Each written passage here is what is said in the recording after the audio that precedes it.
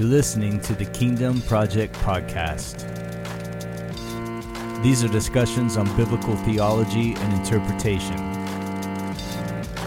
The emphasis is on context and grace. The goal is to promote biblical literacy by displacing and debunking most modern interpretations. The challenge is to engage in healthy conversation that may stretch but sharpen iron. This is the Kingdom Project, and I'm your host, Marcus Hall. All right, hey, welcome to another episode. This one will probably be a short one. This may end up being a bonus episode in between, or at some point during the week instead of just the two. I don't know. My mind's going right now, so let's do a little bit of doctrine busting, if you will. Let's just displace and debunk something. There's these two teachings out there, okay? I'm going to try to behave myself, but let's just be honest with it. One out there, it's usually known as legal rights or legal access, and it pertains to Satan, and that, you know, sin gives the devil the right to operate in our lives, or the devil can have legal grounds or legal access to do something bad or whatever. And here's the thing. It's usually you've done something, whether it was sin or not, and it's an unconfessed sin, or maybe even something in your past, or you've allowed something in or opened the door or some sort of demonic portal into your life, even unknowingly and unbeknownst to you. And wham, there you go, legal access to the devil. Well, neither is true. I just can't. I just can't understand it. Okay, so let's say I read this illustration, and it says, hey, what if I own a car and it's legally is my possession, it's paid off, and then without giving you permission to take my keys or to have my car, can you say that you have my car legally? No, you can't, because it's only when you own my car that you will have legal ground to stand on and say that you have it legally. So in regards to our lives as Christians, you and I, we are not our own. We have been redeemed with the blood of Jesus. So we have changed masters, all right? So Jesus is our owner. He is in possession of us, and he has legal possession. And because we are legally his, the devil has no right to steal from us. Neither can we give him the so-called legal ground or access in our lives. That we say the devil's a thief. He steals, he kills, he destroys, but that's really out of context, but that's a story for another day. But let's just use that since it's so common that what a thief does anyway, by definition, is illegal. So can you see the ideal that you giving the devil legal ground doesn't even line up with that? The word authority means the right to do something, and Jesus has all authority, and that means the devil has none. You can't give the devil any authority or the right to do something despite a sin in your life. So he can't have any legal access. He has been defeated. Jesus has defeated him. He's disarmed him. He made a spectacle of him. And really, as far as I'm concerned, he has been rendered powerless. Now, won't get into a whole discussion on whether or not the devil's around anymore or not, but sin is. Sin is around. Man is still born of Adam, so that's obvious.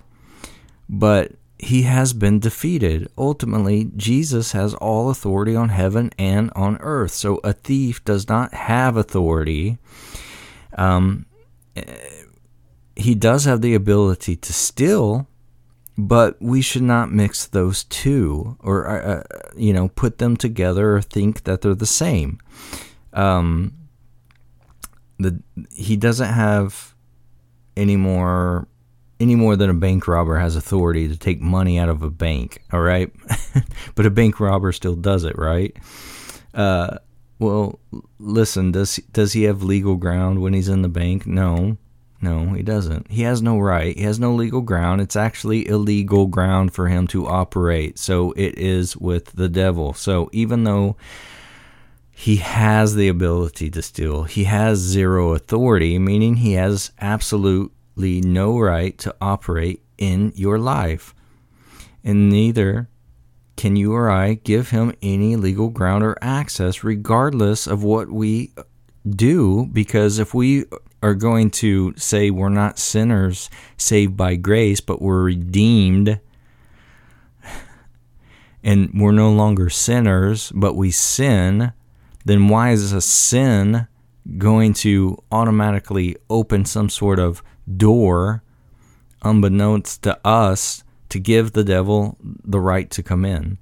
So this whole idea that sin gives the devil the right to operate in our lives, or that he can have legal ground, is total bunk to me. So I'm not saying go and do whatever and just sin and grace covers you. No, it's not that. It's grace has set you free from sin to not sin. Grace empowers you to live upright and holy. We should boldly approach the throne of grace. So grace is the divine influence to be who we need to be transformed and to be renewed. So the point is that sin doesn't give the enemy a right to you or any of this legal stuff, all right? If he's a thief steals that which he has no right to. But you're sealed with the Holy Spirit.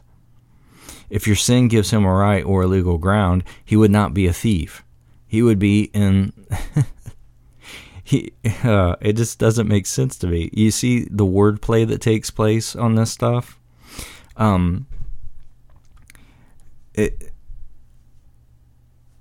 Let's just say it's would be ignorant to say that sin opened the door to the devil, that gave it a right or a legal access to operate, because sin doesn't give that type of access when you're in Christ. And demons are real. They're inherently illegal as well. Nobody has a right to steal. If we had a right to steal, it wouldn't be called stealing in the first place. It wouldn't be illegal, and then there would be no legalness to it. But so let's just think about how can grace believing, presence encountering, healing, administering believers be influenced by demons or something else, and sometimes need to be set free? And well, in that case, simple answer is because demons are real. And often people try to justify, though, that the demon's occupation is there because of sin, and they want to say that sin has opened the door to the devil and it's given it a right to operate, but it didn't, because sin doesn't give the devil a right to you. So don't let anyone try to tell you this false ideal that because of some past event or sinful action that you have given over this right or this legal access to the enemy. So even those that are in a deliverance ministry, so not not all the time, but often what's been created through deliverance ministries is a codependency, I would say. They're going to say something about you've given the devil a legal ground, because of your past and your bad behavior, even though you've repented and you've been forgiven. There's some unconfessed sin in your life, or there's this, that, or the other. Like you can remember everything you've ever done. You repent. You accept the forgiveness. You are placed in Christ at that point. All right. So, then, we need to, pray and fast, sow a seed or whatever. What happens? What's the result of that approach? It's like you'll become dependent on these people. You're dependent on the books and the conferences. You're burning time and losing money, and on top of that, you feel like you're not ready, you're not complete, you're not healed enough, you're not competent enough to do what you're supposed to be doing, or because there's so much cleaning up and restoration that needs to happen, And don't get me wrong, there's things that people have gone through that they do need renewing, they need counseling. They need proper guidance in that. There's wisdom there that shouldn't be ignored. But I'm speaking dramatically on the extra biblical teachings of man, as if, let me put it this way, somebody thinks they found some new revelation they've received from a throne room encounter, a divine revelation straight from God on the keys to deliverance, or the keys to finances, or the keys to this or that or whatever, something that's so new, so fresh, so just groundbreaking, and just breakthrough. It's just so new that build a whole ministry around it, and a web page, and a book series, or a DVD series, or podcasts, or conferences, and all that. And chances are, if you come across something, you're trying to find some sort of revelation in the Word of God that's so profound and has never been stumbled upon over the last 2,000 years, I would reconsider preaching to the masses about it first off. And if somebody's claiming that, I would reconsider into whether or not I should be buying into that so-called revelation. Now, that's not to say there's not revelation that's in the Bible. No, there's not. There's spiritual context. I understand that. I'm just saying some of this stuff is so out there in the fringes that it's incredible to me that how people buy into it, and how they don't realize the freedom that comes in being placed in Jesus. Because, all right, so rabbit trail there. So, not everything we do is reflected in the life and ministry of Jesus, but there's sometimes these man-made techniques, or these formulas and these steps that are intended to help people to get healed, delivered, and restored. So even though you might have heard some testimonies on this stuff and how people have been blessed or by these techniques, or it may not always be true. It's just test everything and hold on to what is good, So, I mean, it's always some new, introspective staring, digging up your past, breaking off of curses process, or healing sessions. That doesn't mean that those approaches are theologically correct. All right. So the thing is that God will meet you where your faith is. It'll work for you because you'll experience what you believe. All right. That goes the same for misplaced faith. But that doesn't mean that the approach behind any type of deliverance or healing program is always sound. And I'm for deliverance, but not just through long, drawn-out processes of days or weeks or this program or whatever. How about doing it things more like the way that it would reflect Jesus's life and his ministry, because it tends to be more efficient and less time consuming, if you ask me. And so Jesus is perfect theology.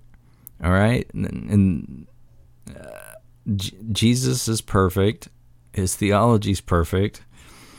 If what you believe on how to minister is not reflected by that or the rest of the New Testament within the realms of our new covenant that we're in, the way he or the apostles ministered, then we're most likely building something that shouldn't be built.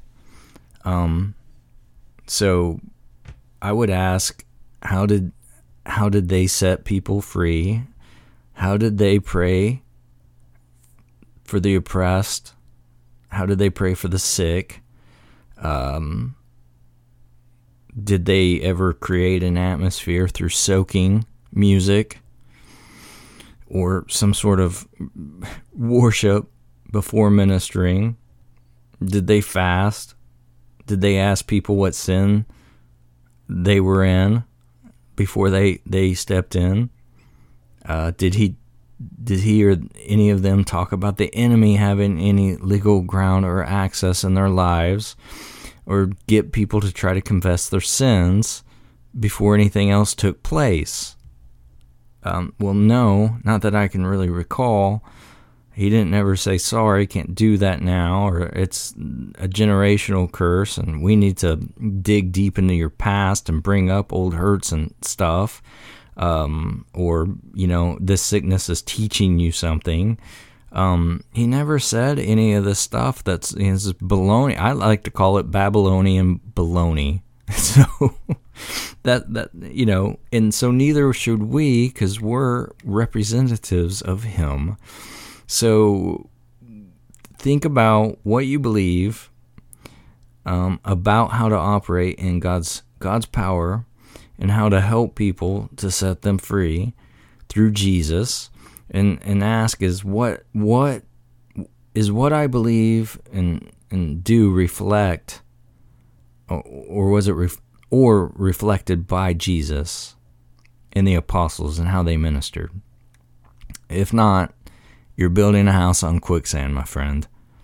So if you don't see them do it, it's probably a good idea not to do it either. I wouldn't suggest engaging in intense spiritual warfare for days on end in this second heaven. If you've not been led to do it. There's not much of that really should be going on. There's not much of it going on in the Bible, I don't think. And here's the thing. It's like, I'm not gonna. Somebody comes to me with something. What's my approach? I'm not gonna sign them up for a program. I'm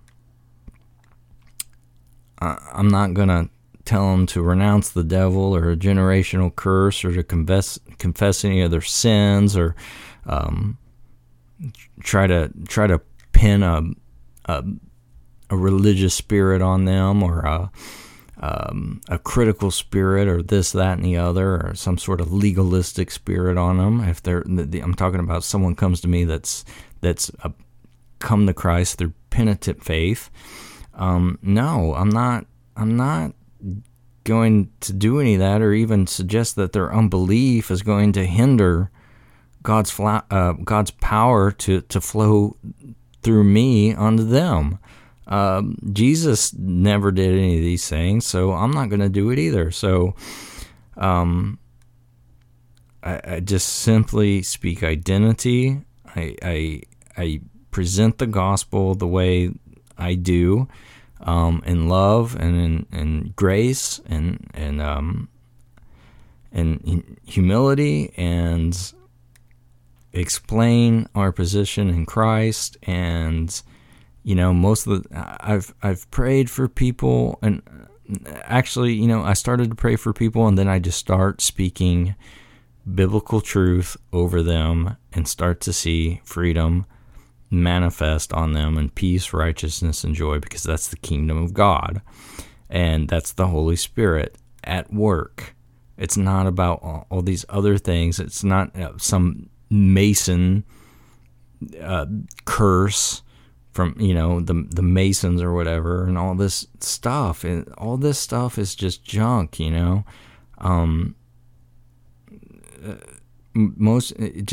want them to experience God's love and healing power in a way that brings identity into them and true freedom of a covenant of grace, and that operates under the law of love. And that's what I do. So here's the painful result when you believe these lies that sin gives the devil a right to you, and that he can have this legal access. Like, you won't actively fight the good fight of faith. When you believe the devil has this much authority, you're not going to fight as well, because you think that you've given him authority, so he's got a right to be here. So until I do this, that, whatever, I start confessing this sin or my ancestor's sin, or try to break 1,000 curses and bind and loose all these things, and quit doing all this stuff, maybe something I'm not even aware of that I gave him authority to come into, I cannot live joyfully in freedom. I cannot live in that righteousness, peace, and joy. And so if you can't do that, you're not going to be able to properly help others to walk in the fullness of their identity either. So if you think the devil has authority because you've been taught you can give it to him by doing these things, and then the ideal is like, well, the devil is just so powerful and he's ruling, and when you say he's ruling on this earth, and he still has this dominion and this authority, then you don't properly understand the gospel and what Christ has done. You're thinking he's got a right to be here. So until I get rid of this thing or quit doing that, whatever, just forget it, stop. I would urge you to stop and notice that Jesus has stripped the devil of his authority, and he has no rights whatsoever, because you are God's legal possession. You are possessed by God, and the Holy Spirit is in you. He is within you.